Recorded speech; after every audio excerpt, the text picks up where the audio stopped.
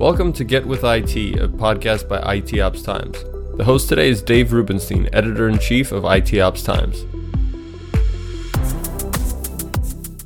Hello, everyone. I'm with Rishi Singh. He is the co-founder of a company called SapientAI and had been the co-founder at Harness.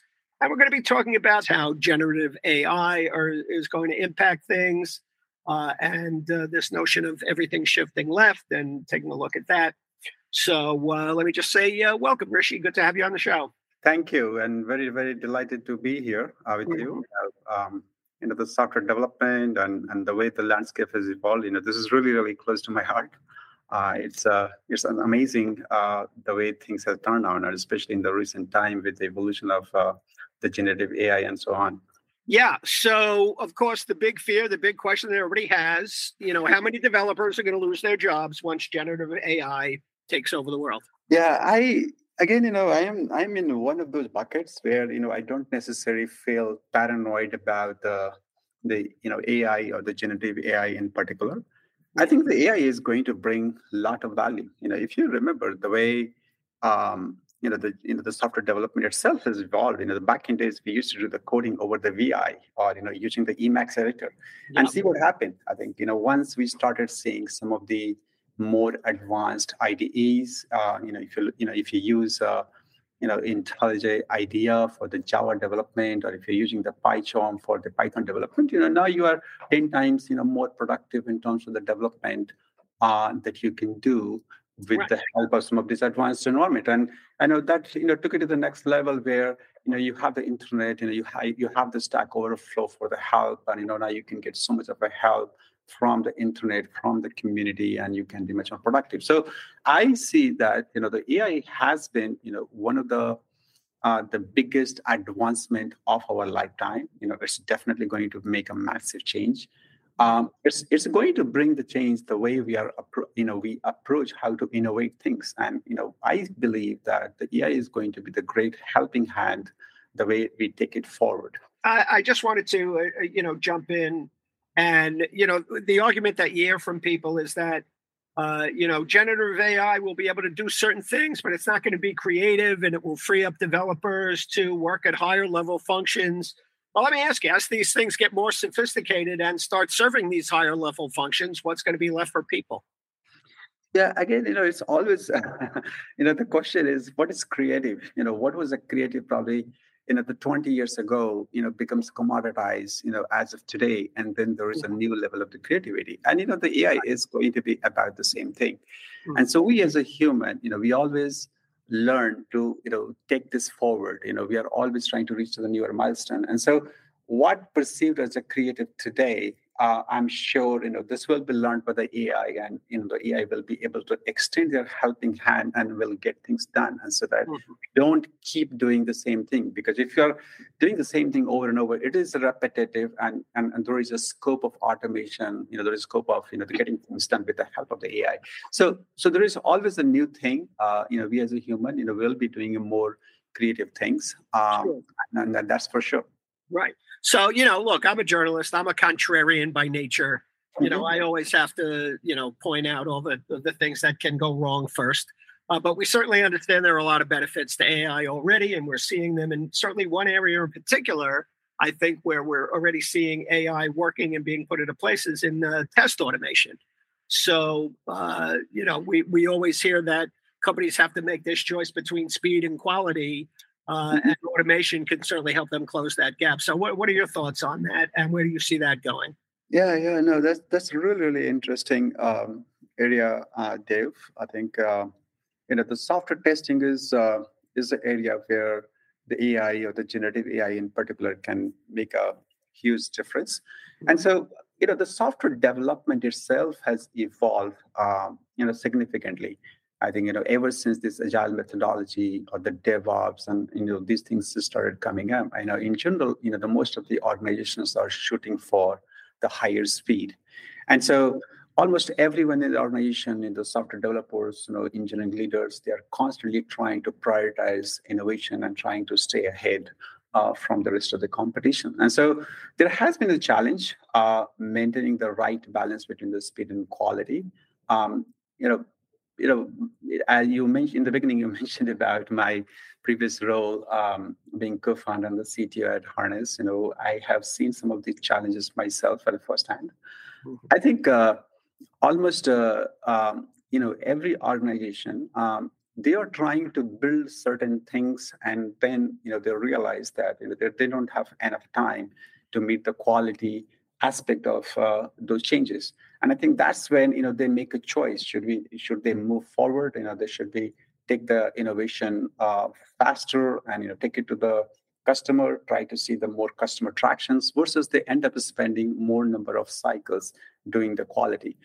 And more often, the quality takes the precedence. And I think this is where the challenge, that becomes even more complex, because over the time, if you don't, to cater the quality, or if you don't prioritize the quality, it will become as a massive technical debt. And so, given the landscape, that we have today, where almost every developers are writing the code and they're deploying or delivering the code to their users almost every day or maybe multiple times in a day, it is imperative that we need a better, more intelligent, the smarter system that can take care of the quality aspect, that can help the developers do their job.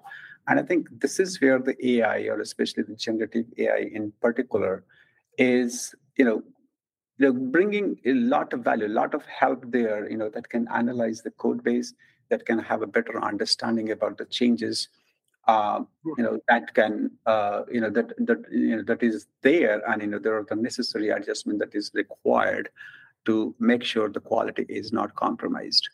Right. Let me just take a step back, and since we've been talking about the evolution of software development, how about the evolution of software testing?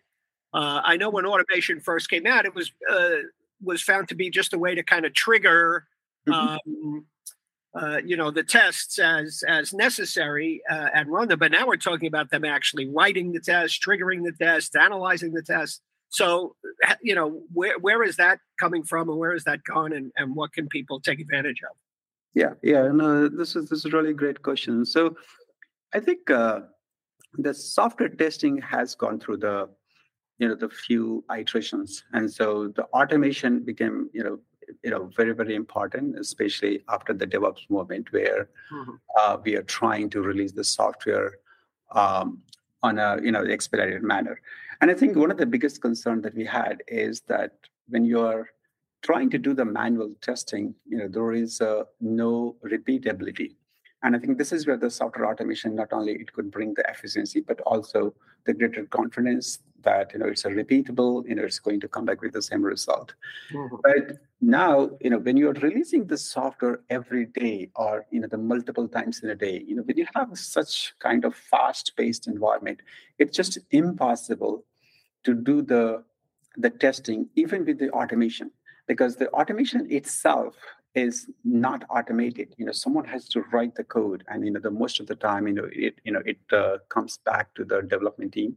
And so again, there are so many things going on in parallel. There is the shift left movement, where the owners to develop and deliver the code is coming back to the development team, and so they are spending the significant cycle, somewhere probably like 20 to 50% of the time, not writing the code, not innovating, but writing the test code and trying to make sure everything is done properly, and it's a shift to the production environment in a safe way.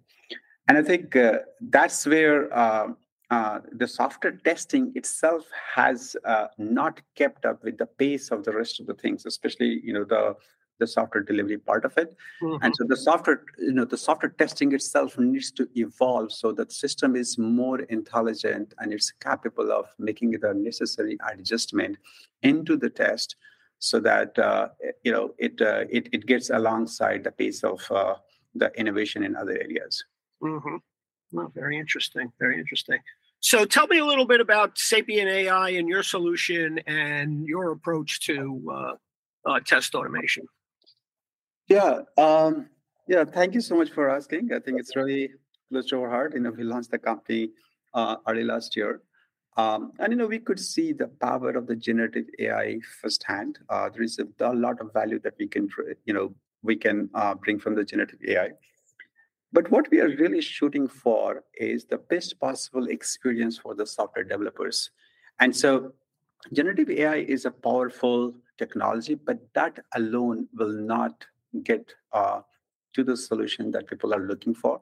And so we have come up with some interesting thing, what we call it as a contextual insight and the code intelligence. And then on top of that, there is a generative AI aspect of it. So Dave, I'll tell you, there are the millions of developers and they're all writing the code, but probably the 90 to 95% of the time, they're writing just code in the existing code base, and they're always making the incremental changes. And so, there are the tools and solutions out there which can help them generate the tests for them, but who is going to do it from the scratch? And, who is out there to help them to understand, what are the new set of changes and, what kind of reconciliation process that is needed at the source code level, at the test code level, and so on. And so we have taken a really interesting approach where we have a deeper understanding about the code base. We inspect the code. We brought our knowledge and our intelligence to understand the underlying flaws in the code, and we preempt it before it goes further. And then we leverage the power of the generative AI to generate the test code for them in an automated way. And so the SapientAI is the solution, that will help the developers, bring the QA aspect, including generating the test code for them, so that they can keep on shipping the changes without getting bogged down by the repetitiveness of the test code. Mm-hmm. Excellent. All right. Well, Rishi Singh, co-founder of SapientAI, thanks so much for your time today. There's been a great discussion. I'm sure our readers and listeners will benefit from hearing what automation can do to improve their testing. Thanks so much. Awesome. Thank you so much for having me here, David. Thank you. Yeah, and I'd like to thank all our listeners.